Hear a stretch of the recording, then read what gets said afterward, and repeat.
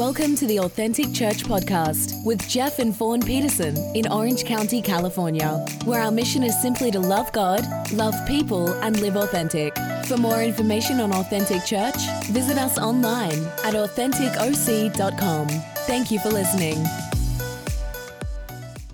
I just want to share too, when it comes to Bible prophecy or end times or revelation or what have you, Bible prophecy was always meant to encourage the believer. It serves as a warning to the unbeliever, but really Bible prophecy is meant to encourage the believer. And we've been going through a series that we titled Current Events, just taking a look at the landscape of the world and all the things that are happening. And I don't know about you, but one of the words that seems to stand out everywhere I look is war. There's an overarching spirit behind war, and that is fear. And you have the war in Ukraine, and Russia's not giving up, Ukraine's not giving up, especially when the U.S. just gave them $50-some-odd billion of your taxpayers' money. And that was after they left behind billions of dollars in Afghanistan for the Taliban. And, there's just war everywhere. As soon as you open your browser in the morning, you're hit with some political push that's supposed to inspire fear and frustration and anger, and it's war. There's wars that are launching, shooting across the bow on both sides of the aisle in the government. There's a war on masculinity. There's a war on femininity. There's a war on the babies. Who would have thought the most unsafe place for a child would be inside the mother's womb? And that is happening all across the world. And so there's this massive amount of war and anger and frustration. But despite all of that, we are called to live above and beyond what we see here on earth. God is God. And one thing that we forget sometimes is that there's actually two realms, right? There's a spiritual realm that we live in and a physical realm. As born-again believers in Christ, you realize that you have a spirit and you also have a body. Your spirit will live forever. Your body will soon one day pass away. And we understand that we have access to both realms. And when you read the Bible, you can make sense of the wars that are going on. And when you can make sense of the wars that are going on, you can have peace. And we all realize that there's a war within a war. That there's a physical war, but really it comes down, there's a spiritual war. In every battle you see, there's actually a spiritual battle that's taking place. And so today, I feel on assignment from the Holy Spirit, on a mission to destroy the war against you that is coming in the form of fear. And so I want to we're going to take a look at a famous passage of Scripture, the famous story of David versus Goliath. And we're going to take a look at that today. But I'm going to pull out 7 practical things that you can put in your life to absolutely obliterate fear and to live a fearless life.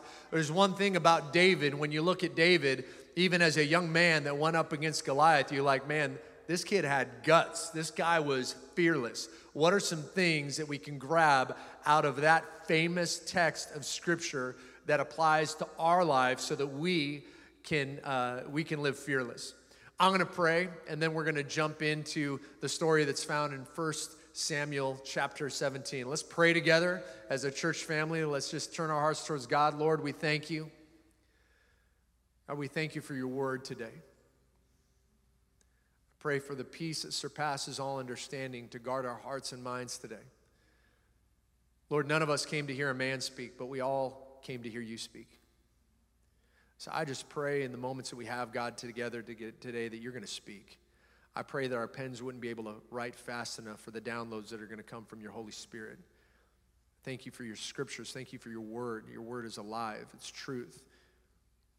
And the text that we read today, God, I know it speaks to us today. So I pray that you would breathe on it. Pray you'd give us eyes to see something we never saw before. Give us ears to hear something we never heard before. Give us minds to understand, receive fresh revelation. And Lord, I pray for hearts that believe. I pray for hearts that are full of faith. In the name of Jesus, Holy Spirit, this is your gathering. Take us wherever you want to go. Do whatever you want to do. We yield to you today. In Jesus' name, amen. Amen, amen. All right, if you can go to 1 Samuel chapter 17. 1 Samuel chapter 17. So I'm going to be reading out of the NIV just because it lays things out a little bit clearer. We're pretty much going to go through this entire chapter of Scripture. So high five, Super Christian Award today to you, because you will have read practically an entire chapter of Scripture today before 12 noon. So, I mean, you're just a rock star already. 1 Samuel 17. Are you with me? Say amen. All right, we'll wait for the two people that aren't. Okay. If you don't have your Bibles, we got a big Bible right here next to me on the screen. So 1 Samuel 17. All right, we'll jump into it. Now the Philistines, by the way, the Philistines, every time you hear about them in Scripture, they're kind of known as the bad guys. For those of you that are new to the faith, Philistines typically were the bad guys. And so it says, now the Philistines gathered their forces for war and assembled at Succoth in Judah. They pitched camp at Ephes Dammim between Succoth and Azekah. Saul and the Israelites assembled and camped in the valley of Elah and drew up their battle line to meet the Philistines. The Philistines occupied one hill and the Israelites another with a valley between them, all right?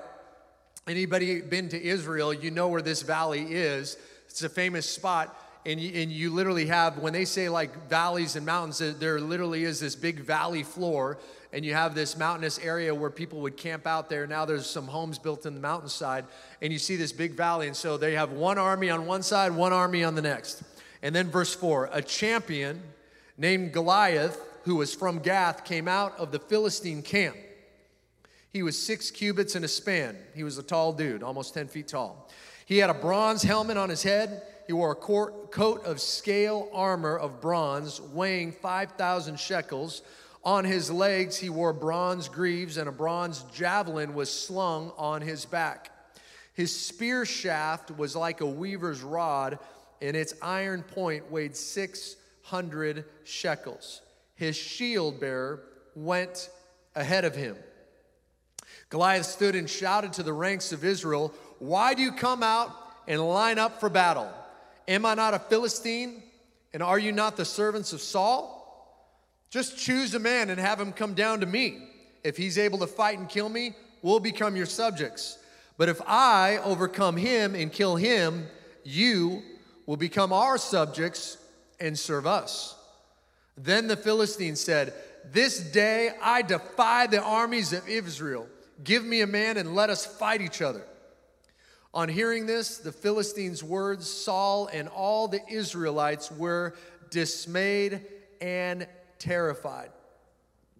I can't believe the children of God forgot who they were to the point that they would let some foul-mouthed big guy bully talk to them in such a way that it would inspire so much fear. But words that you say, words that you hear and listen to, can inspire a lot of fear. When you got to watch what you take into your ears, because it can fill you with fear.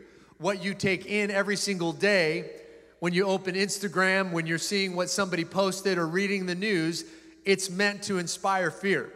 My background before I became a Christian, as I grew actually in pastoring, I worked in the marketplace. And one of the jobs that I had in kind of where I found myself was in the marketing world. And it used to be that in marketing in the 80s, they were like sex sells. That was the common slogan in marketing, sex sells. So everything got sexier and what have you. And then they found out in the 90s and in the early 2000s, no, sex doesn't sell quite as good as fear sells. Because if I can get you afraid of something, I know you'll buy that thing that I want to try to sell you to keep you from whatever that fear is. It could be a leak in your home. It could be getting a disease. It could be whatever it is. If somebody inspires fear in their marketing, we're more apt to buy it. They found out that fear sells. And so fear has been selling us a lie. It's founded on a lie. It lives in a lie. It's motivated by lies. Fear is a lot of people's God. And fear just crushes you down, breaks down your mentality, breaks down your ability to make good decisions. So for 40 days, this guy Goliath is coming out from the battle lines, and he's cursing, he's yelling at them, he's putting them down, and every day they're just watching this happen, and the more they watch and do nothing, the more fear that they have. So I want to breathe. I want to look in this text today and I ask God to breathe on it, but I want to show us 7 keys to defeating the spirit of fear as we see in this battle. First thing you do when you face a fear is number 1, you name the fear. Number 1, you name the fear. Too many people claim something, but they don't name the fear. God wants you to name it, not claim it. What am I talking about? Some people have fear of poverty, but they don't look at it like that. They don't name it. So all they do is they claim it. Well, I've always been broke. My parents were broke. I'm probably going to be broke. And so they're always worried, and there's this poverty mentality that they never have enough. And it's not a financial thing. It's a mentality. I know rich people that struggle so much with poverty. I call it the poverty of riches. You got a lot of money and nobody to spend any of that with. And so they get to this place where they're always fearful and everything's always on the defensive rather than being offensive, and they never have a moment to really enjoy anything. They have this poverty mentality. It's a fearful mentality. So my question to us today is, what are you afraid of? What are you afraid of? What fear do you have in your life? Maybe it's, as a man, at different times, especially when we were having lots of babies, I was a little bit afraid, Lord, am I going to be able to provide for my family? That was a fear that I have. There's times where maybe you've struggled with sickness and you thought, Lord, I'm really afraid of getting that disease that took out my friend, my family member, a loved one, a parent. I'm afraid of that. In the NFL, there's stories about these big, ginormous linemen that are, 350 pounds, could bench press a truck, but they're afraid of the dark, and so they would literally sleep with the lights on. What's a fear? What are you afraid of? Some people are afraid of success. Heard from a pastor a few weeks ago, and he was afraid that he would fall into sin and commit adultery on his wife because his grandfather did that. And it was always in the back of my mind, I'm just afraid that I'm going to fall and walk in my grandpa's footsteps, who I'm named after. That was his fear. You got to name it. What is it? Put a name to that. What's robbing you of your joy? What's destroying hope? In other words, what keeps you up at night? What do you lose sleep about? What is that fear? Too many people claim the fear rather than naming it. And I only want to speak or claim things over my life. This is a pro tip for us here. I only want to claim things and speak things over my life that God says about me. So I'm not going to claim, we just never have enough money. I don't know how we're going to make it. Man, I always get sick this time of the year. I always struggle with this. Man, I have a bad memory. I'm horrible at remembering facts, blah, blah, blah. Those little declarations over your life actually carry big weight. In fact, next week, I hope you can join us next week. I'm actually going to give you declarations every morning with my kids as we drive to school. We read out and we go over this I am list, and it's all these promises of God. I am this, I am that, and we go through them all, and then we go through the 10 Commandments, and then we put on the full armor of God.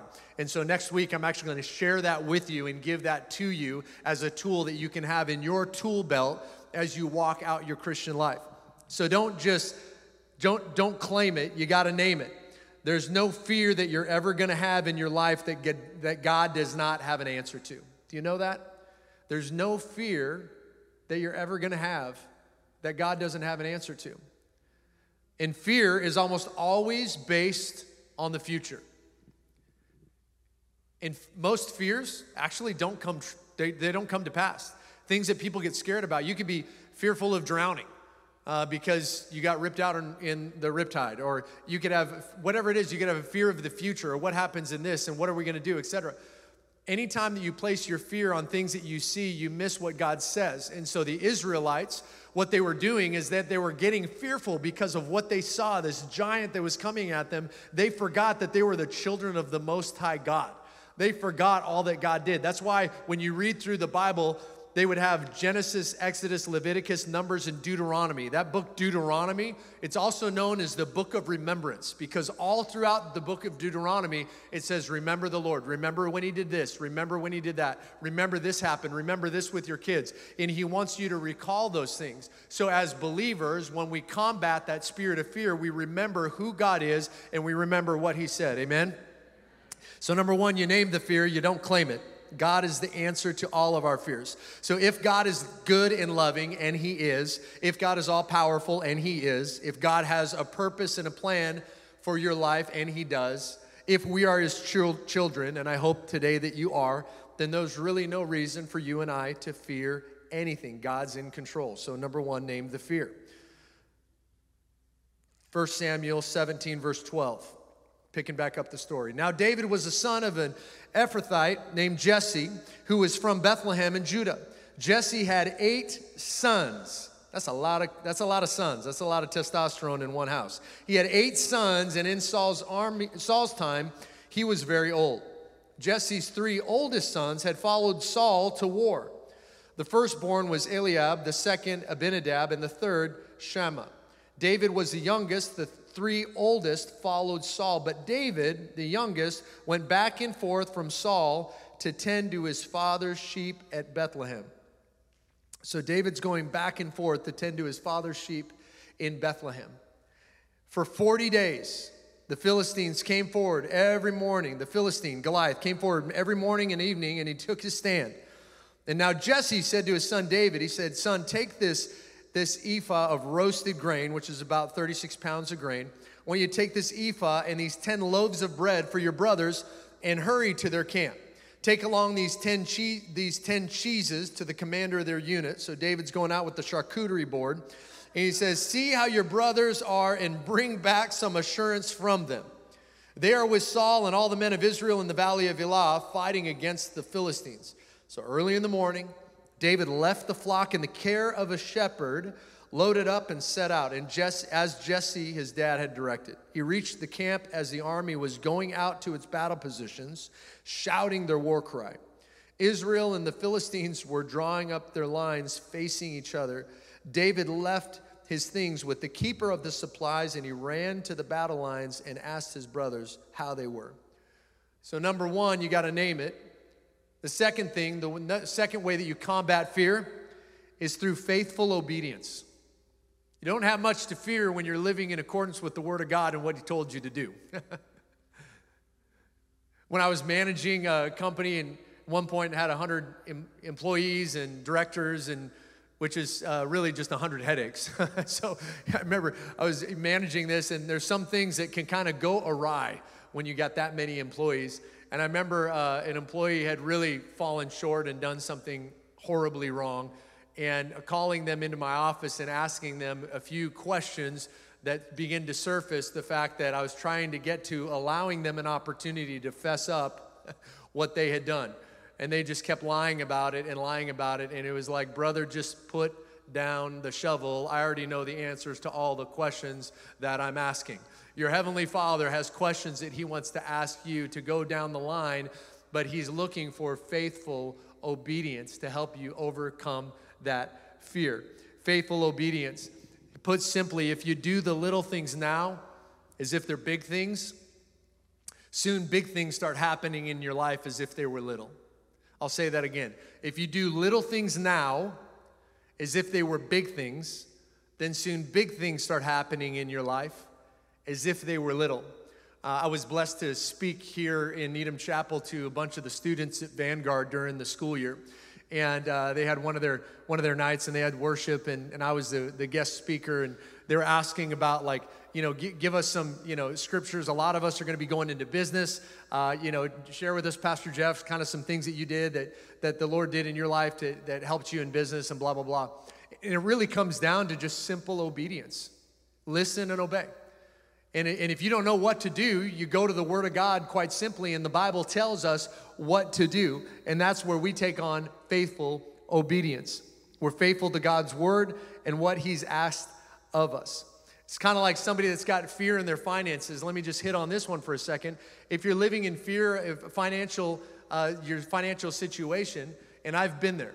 I remember when my son River, who's sitting on the front row, I remember when he was just a baby, and Fawn and I fell on really hard times. It was after the crash of 2008 that happened, where everybody found their houses in short sale and foreclosures and everything else. It was a really fun time. And I remember going and putting gas in my car and then going home, and Fawn and I are changing him and laying him down for the night. and giving him a kiss goodnight, and I go to look and prepare and set things out for the middle of the night baby changing. Any moms know that's like you got to be prepared for that 3 a.m. diaper blowout, right? So I lay some stuff out because, you wake up and you're like half asleep and you don't even know where you're at, right? And the kid's crying. And so I lay some stuff out and I go to look and we don't have any more diapers. And I'm like, man, and I know I just overdrew my account to fill up my car with gas. And that was a hard season for us financially. And I had, in that moment, those experiences led to little bits of fear that just kind of stuck in me about the provision of the Lord. So if you're here, I'm just going to share my story in hopes that it encourages you. If you've experienced that, how do you combat that? Number one, you go to the Word of God. He owns a cattle on 1,000 hills, right? So you go to the Word of God and you begin to pull out promises of God over your life and over your finances. Promises like he blesses the hands of the diligent, that he takes delight in the prosperity of his servants. You go look through all these different scriptures and it's just full of blessings and prosperity. You look at the children of Israel as a whole, just look at that nation. The Jewish people are some of the most blessed people in the entire world. Why? Because they actually believe that God wants to bless them. They believe in the promises of God. And so I began to do that. The other thing that I did goes back to number 2, is that faithful obedience. So I said, okay, so here's the Word of God. This is what it says. What's the faithful obedience? Am I still going to trust God? God says, test me in the tithe. He says, test me in this. Give me, if you test me with that 10%, I'm going to throw up the windows of heaven. So if I didn't tithe, it means, God, I kind of don't trust you. I don't trust that you're going to open the windows of heaven. If I wasn't going to tithe, it meant, God, I don't really actually believe that you're the provider. I kind of feel like I'm the provider, and I'm not doing a really good job at providing for my family right now. And so when you look in the Word and you say, okay, do I really trust you at your word? Do I really take you at your word? Do I really believe you're going to throw open the windows of heaven and pour out a blessing? Do I really believe that you rebuke the devourer? Do I believe that you remove pestilence? If I really believe that, then I'm going to step out in faith and I'm going to return to you that first 10%. And I'm going to trust as I give you my best, my first and my best, that you're going to bless the rest. That's simply all the tithe is just simply, I'm trusting you, God, with my first and my best, and I believe that you're going to bless the rest. I would share a testimony really quick. There's a young man in our congregation, and he came to me the other week, and he just said, hey, Pastor, I started tithing. It's a big step of faith for me. I make $20 an hour, and I'm just believing God. And then he came to me 2 weeks later, and he said, you would not believe what happened. I said, what? He said, I started tithing, and I was making $20 an hour. I just got a raise. I said, how much? He said, they gave me a raise of $2 an hour. Well, that's exactly 10%. So he went from $20 an hour to $22 an hour. And he was like, yeah, I never thought I would be able to afford to tithe rather than looking at it through the lens. I don't know if you read the Bible and you really pull out all the promises of God, I don't know that you can afford not to tithe if you're a Christian, right? So that was just a little area. So I remember those times in my life when my family were going through it. It's like, did you still tithe? Yes, I did. Were all my needs met? Yes, they were. Not in the way that I thought. And we got to eat humble pie because I made some really dumb financial moves in my life. I don't blame that on God. I blame it on me, and I take the correction. And Fawn and I signed up in that season. We signed up for a course on how to manage our finances. We got a budget in place. We began to be diligent and strict. How many know those are hard lessons to learn, but man, they're good lessons to learn, right? But we weren't ever begging for bread, right? The Bible says that I've never seen the righteous forsaken or sitting on the side of the street begging for bread. That's not God's plan for you. God wants to provide more than enough for you. So if you have a fear in that area, I want to encourage you, live in obedience. Live in obedience to what God tells you to do. Remember, Fawn and I were just on our anniversary a few weeks ago for our 20 years. We celebrated 20 years. We were over in Zion, and there was a woman there that we met that was working at a cafe, and she's there, and her son was kind of running around with her and got to talking, and her son was 14, and she was there, and we heard her story. And just brought tears to Fawn's eyes that her husband took them on a family vacation there. They got into a fight. He said, I'm done. That was the straw that broke the camel's back, got in his car and took off and came back to LA and left her and the son there in Zion in Utah, all by themselves. Goodbye. Not knowing what to do, they lived in their car for a few weeks, finally got a job, and here she is working. And Fawn shares with how Fawn was able to pray with her And then Fawn shares the story with me, and I'm like, you got to be kidding me. And I remembered that I had $100 cash in my pocket, and I just felt like the Holy Spirit just said, that $100 is for her. And I'm like, that's all I have. And the Holy Spirit's like, that's all I asked for. Good point. You know? And so we were able to give that, and honestly, I mean, that's a small amount for somebody that's facing insurmountable odds, but to that woman, it might as well have felt like $1 million. She broke down crying, shared a story with Fawn, and they've been able to keep in touch and continue to minister to her. And so there's little things like that that God brings along your way, so that faithful obedience to the Word and faithful obedience to the leading of the Holy Spirit. All right, let's pick the story back up. 1 Samuel 17:23. So here's David, and so he's going to the camp to see his brothers. He's got a charcuterie board. He's ready to rock and roll. Verse 23, as he was talking with them, Goliath, the Philistine champion from Gath, steps out from his line and shouted his usual defiance. And David heard it this time. And whenever the Israelites saw the man, they all fled from him in great fear. Now the Israelites has been saying, do you see how this man keeps coming out? He comes out to defy Israel. The king will give great wealth to a man who kills them. He will also give him his daughter in marriage and will exempt his family from taxes in Israel. David's ears start to pick up. David says, what will be done for this man who kills this Philistine and removes this disgrace from Israel? Who is this uncircumcised Philistine that he should defy the armies of the living God? And they repeated to him what they had been saying, and they told him, this is what will be done for the man who kills him. So they're like, hey, you get to be part of the king's household by marriage. You get one of his daughters, and your family gets to be exempt from taxes. David is like, sign me up. Where do I go? Sounds like a good thing. Now, mind you, David said goodbye to his dad and traveled out there to the lines, not knowing that this moment was going to come. It's not like he was prepared and he had been, okay, I'm in a few days, I'm going to come back here. And so he goes back home and he gets a slingshot and he's like, whoo, and he's practicing and he's hitting the target and hitting the target. It wasn't like that. David just rocks up to the scene, sees this going on, and something inside of him, it just didn't sit right. Just didn't sit right. Who is this uncircumcised Philistine that's trying to challenge the armies of the living God? Like, who's this guy? Who's this joker? And y'all are afraid of him? Oh my goodness. I can only imagine with 8 brothers the kind of trash talking that went on back at the camp at that time. So point number 3, in defeating fear, you got to find your motivation. Find your motivation. David was confident in God, but he had a picture of what his future would look like. No taxes, married to the king's daughter, right? When you don't have your perspective right, sometimes you can find a wrong motivation. My wife, her parents, they have I call it a cabin up on this river, the Skagit River up in the North Cascades in Washington State where we're from. And I call it a cabin, but it's really just like this trailer, single wide trailer with a lean-to, roof put on it, right? And the river goes right out front of it. And to most people, it's nothing to look at. To me, it's like a slice of heaven, man. I just love it. I love going up there. I love the musty smell.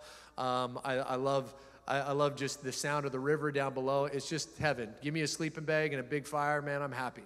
And so we've gone up there many times with our kids. And in one particular time we went out, I took a buddy of mine up there, and when the salmon are running, which is usually in late July, early August, the salmon are just coming like crazy. And you can see them because by the summertime, the river gets really low. And so the river's getting lower and the salmon are swimming upstream. It's just beautiful. And so we go out there and we would go spear fishing. But what happened is the salmon were so fat, we would spear it and we'd go to pick it up. Before we could get it on the shore, a salmon broke off one of our prongs of our spear. We're like, oh my goodness, man, these things are massive, like huge salmon.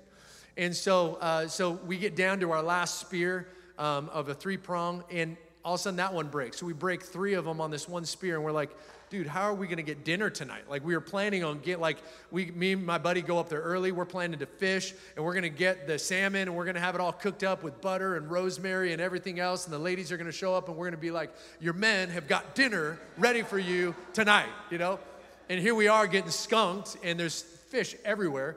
And we're like, what are we going to do? And so we're out. We have no fishing poles because we were just spear fishing. Man, what are we going to do? And so there was this little area where the salmon would kind of hang out.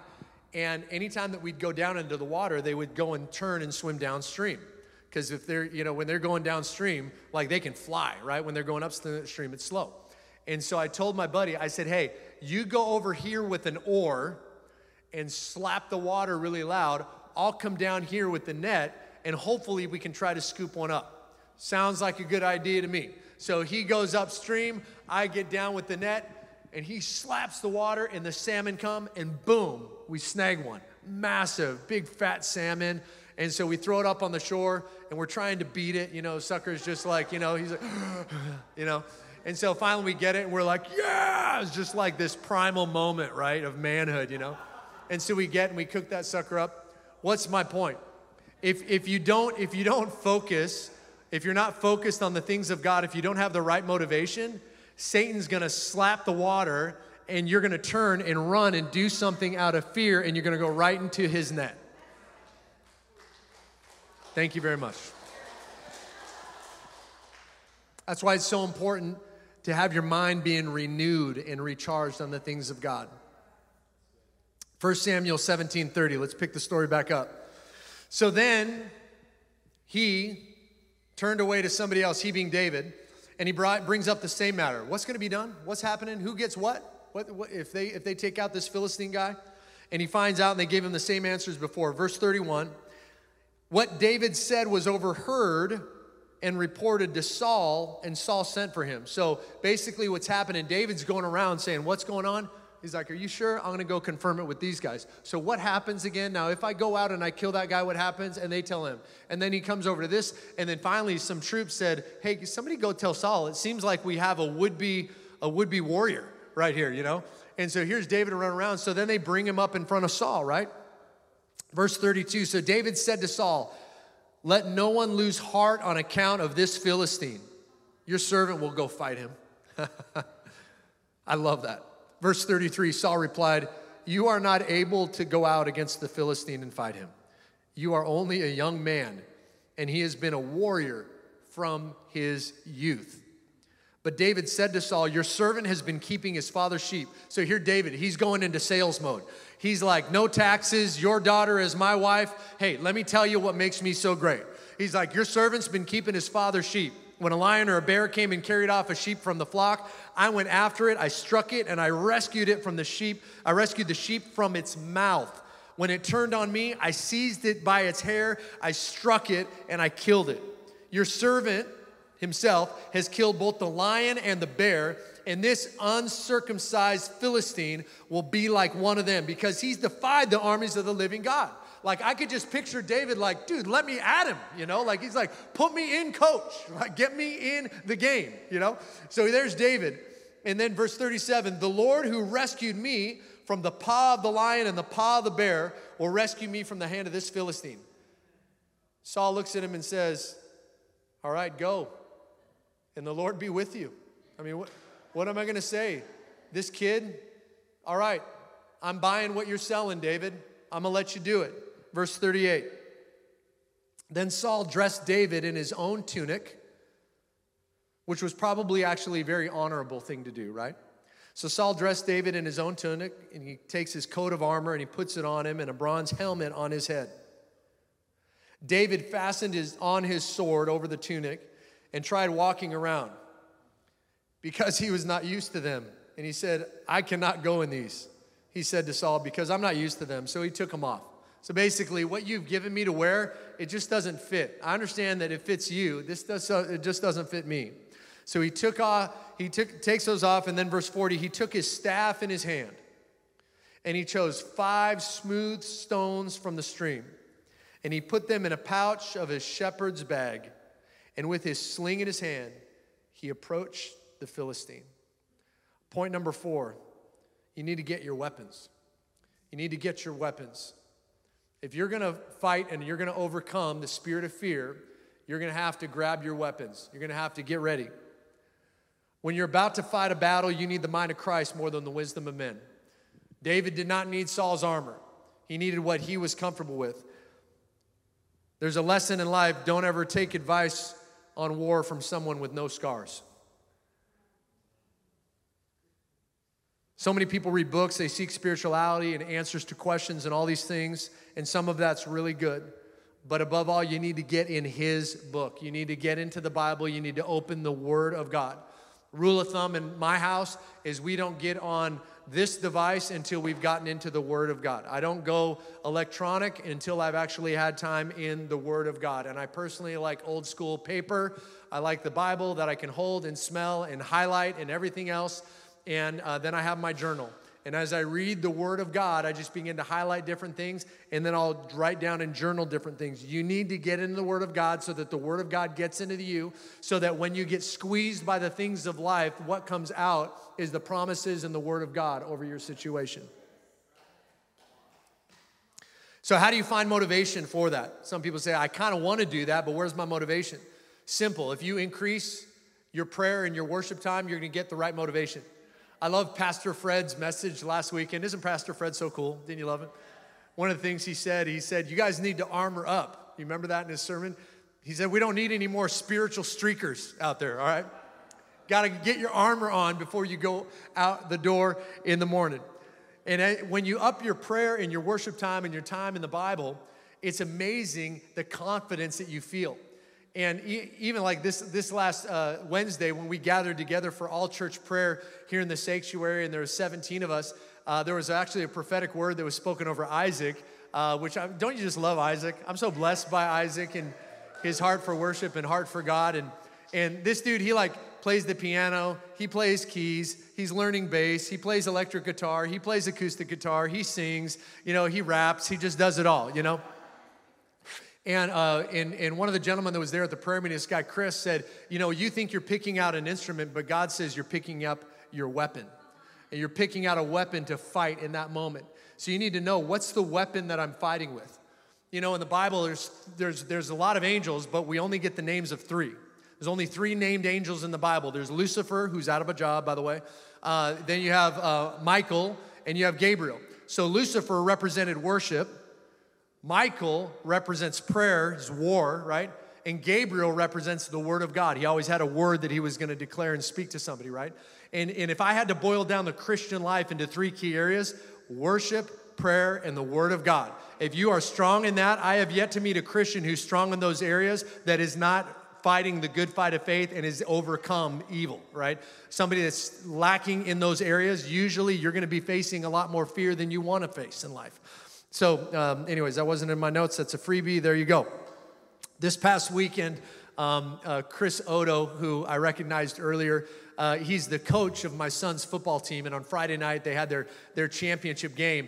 And Chris wrote on all of the boys' forearms in a marker, Psalms 144, verse 1. In Psalms 144, verse 1, I'm going to read it to you. I don't think we have it on the screen, but I'm just going to read it to you. He wrote this on their arms. It says, "Praise the Lord, who is my rock. He trains my hands for war and gives my fingers skill for battle." So that's what the boys were all, jacked up about going out for their final game. If you're gonna be on the offense, right? If you're gonna, it's okay if you're on the defense. Sometimes I get it. Everybody gets hit in life. Everybody gets sucker punched at different times. And you're kind of like, I'm batting this. I'm trying to stop this. This is coming at me. I got this coming at me. At some point, you're going to have to flick the switch, and you're going to have to go from defense to offense. You're going to have to make an offensive move. You're going to have to change your attack approach, right? Prayer and worship, when you up that game, brother, I'm telling you, it's the fragrance of heaven is going to come and hit your life. You're going to have fresh energy. You're going to have more perspective. You're going to have the presence of God. And when you get into the presence of God and His presence comes on you, man, you come out of a prayer meeting and you feel 10 feet tall and bulletproof. Somebody says, well, how long should I pray? Some people say, pray 20 minutes. Jesus said, could you not tarry with me an hour? Is it good to pray an hour? You know what? Pray until you feel so successful in your moment of prayer and confident with God that you can get up and face anything that's gonna come your way that day. That's how long you pray. You pray until you get the confidence, all right? So number 1, you name it. Number 2, live in obedience. Number 3, you find your motivation. Number 4, you pick out your weapon. And then let's jump into verse 41. Verse 41, meanwhile, the Philistine with his shield bear in front of him, kept coming closer to David. He looked David over and saw that he was a little more than a boy, but he was glowing with health and a handsome young man, and he despised him. And he said to David, am I a dog that you come at me with sticks? And the Philistine cursed David by his God. So now he's cussing at him. Come here, he said, and I'll give your flesh to the birds and the wild animals. David said to the Philistine, you come against me with a sword and a spear and a javelin, but I come against you in the name of the Lord Almighty, the God of the armies of Israel, whom you have defied. This day, the Lord will deliver you into my hands, and I'm going to strike you down, and I'm going to cut off your head. This very day, I will give you the carcasses of the Philistine army to the birds and the wild animals, and the whole world will know that there is a God in Israel. And all those who gather here will know that it is not by sword or spear that the Lord saves, for the battle is the Lord's, and he will give all of you into our hands. Trash talking David.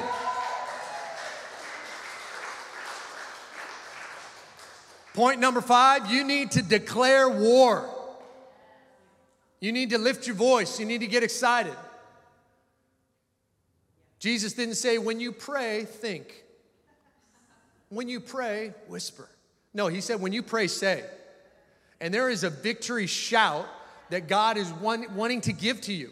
He doesn't want you to be a weak-kneed Christian that's always worried and fearful of everything coming your way, and you're running around like Chicken Little, like the sky is falling, the sky is falling.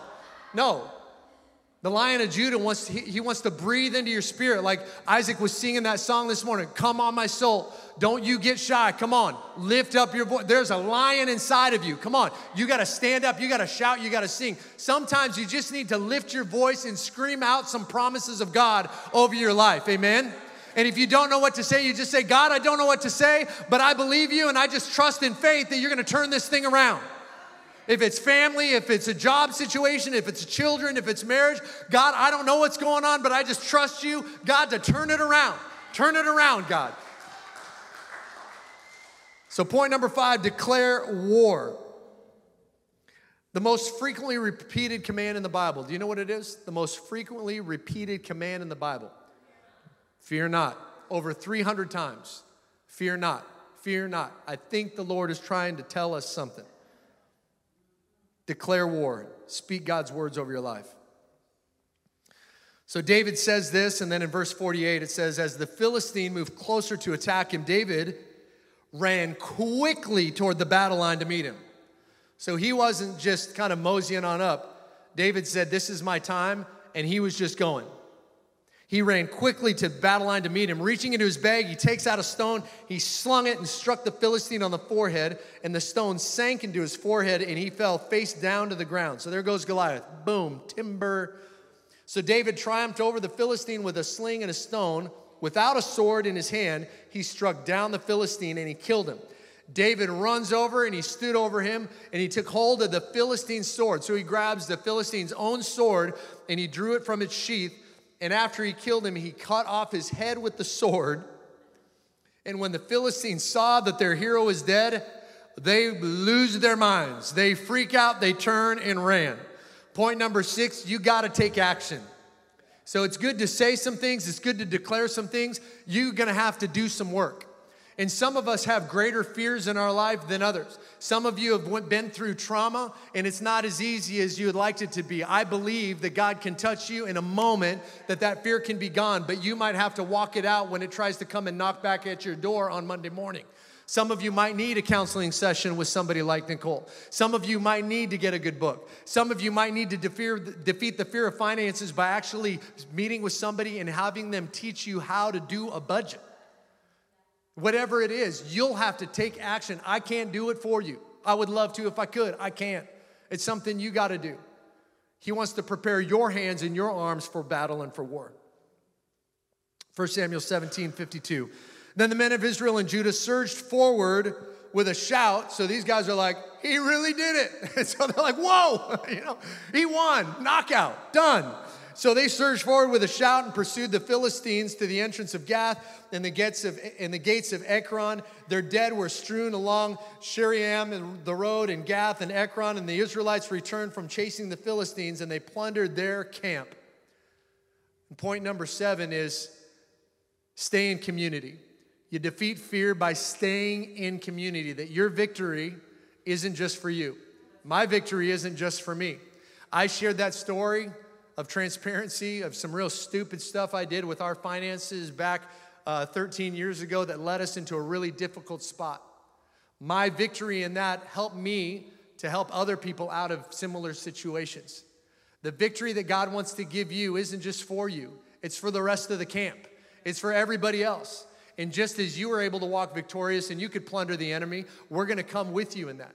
So when you show up to church, it's not a place I just physically show up. It's a place I spiritually show up. My shield is your shield. You know, the Spartan army is heralded as one of the most fierce armies that ever marched on the planet. And they had a saying, my shield is your shield. And when they would come into the battle lines, they would hold their shield with their left hand, and their right hand, they would have their sword.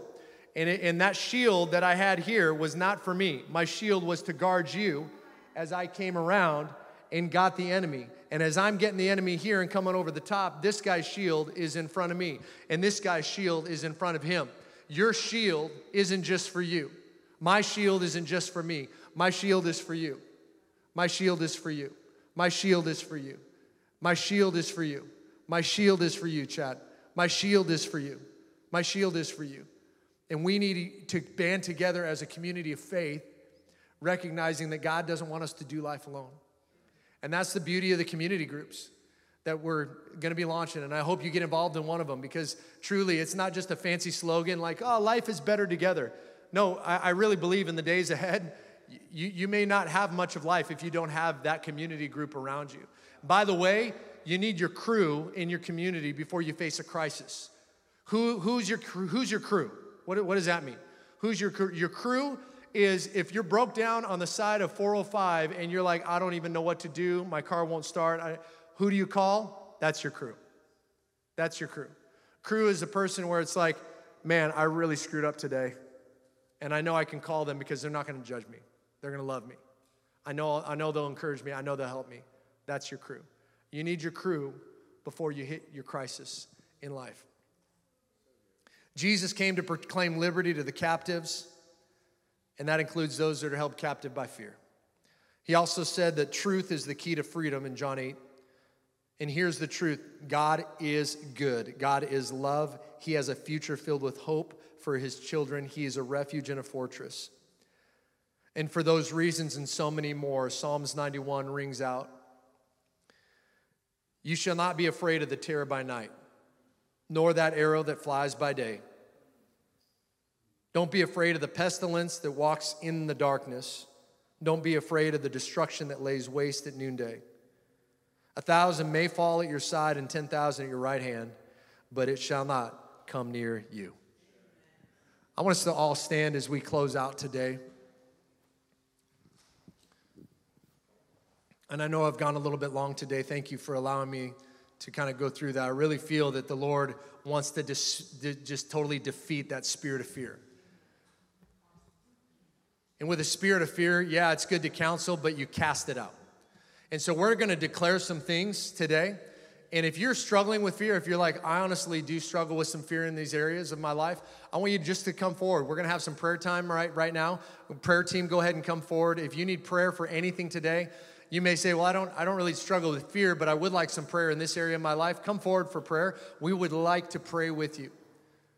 But specifically, if you struggled with fear for the future, fear with your job, maybe your marriage, life, if you struggled with fear, we want to pray over you. Go ahead, don't be shy. Just go ahead and come forward right now. We're just going to pray over you. We're just going to defeat the spirit of fear. You don't want to walk out of here carrying the spirit of fear. You want to walk out of here carrying that shield of faith. Amen? Praise God. Go ahead and just make your way up. God, I thank you so much right now. I thank you for your power. I thank you, Father, for defeating every spirit of fear that would try to come against your people. In Jesus' name right now, we just command that spirit of fear to go from our minds and our hearts in Jesus' name. Everybody just say, in Jesus' name, spirit of fear, go. Holy Spirit, come. Fill me fresh today. Fill me with confidence. Fill me with hope. Fill me with faith. In Jesus' name. Fear, go. Holy Spirit, come. Fear, go. Holy Spirit, come. Come on. And any time that you face and you feel like fear is coming against you, you just shout that out. Fear, go. Holy Spirit, come. Fear, get out of here right now in the name of Jesus. You spirit, get out. Holy Spirit, come. God, I thank you for your Holy Spirit. I thank you for a spirit of faith in this place today. Thank you for blessing your people. God, I thank you, Father, as we walk forward from this place, God, that we walk filled with your Holy Spirit. Thank you, God. Thank you, Father. Thank you for a freshness in life. Thank you for a freshness in this day. Thank you, Lord God. Thank you that your word is true. Thank you, Lord God. Thank you for removing every spirit of fear. God, thank you for guarding hearts and minds in Jesus' name. And God, I pray, Holy Spirit, would you speak to us of anything that we've taken in media or books or anything else. If there's anything that we've taken in that we need to get rid of, would you just show us that, Holy Spirit, so that we can just respond and get rid of that stuff? Some of you might need to delete Instagram. I'm serious. You might need to delete some phone numbers. You might need to turn off your phone and remove devices. Some of you may need to stop going to that group that you go to. God, I thank you for removing that spirit of fear right now in Jesus' name. Lord, I just pray your blessing upon your people today. Come on, let's just receive from him today. We just receive from you today. God, we receive faith today. Thank you, Lord God, for throwing out fear and giving us faith. Thank you for taking out hopelessness and giving us hope. Thank you for taking out poverty and giving us your riches, God. Thank you for removing disease and giving us divine health. Thank you, Lord God. Thank you for your Holy Spirit. Thank you, Lord God. We love you, God. We receive from you today. In Jesus' name, God, we thank you for your blessing. We thank you, Father. Thank you for your kindness today. Hallelujah. Hallelujah. Hallelujah. For more information on Authentic Church, visit us online at AuthenticOC.com.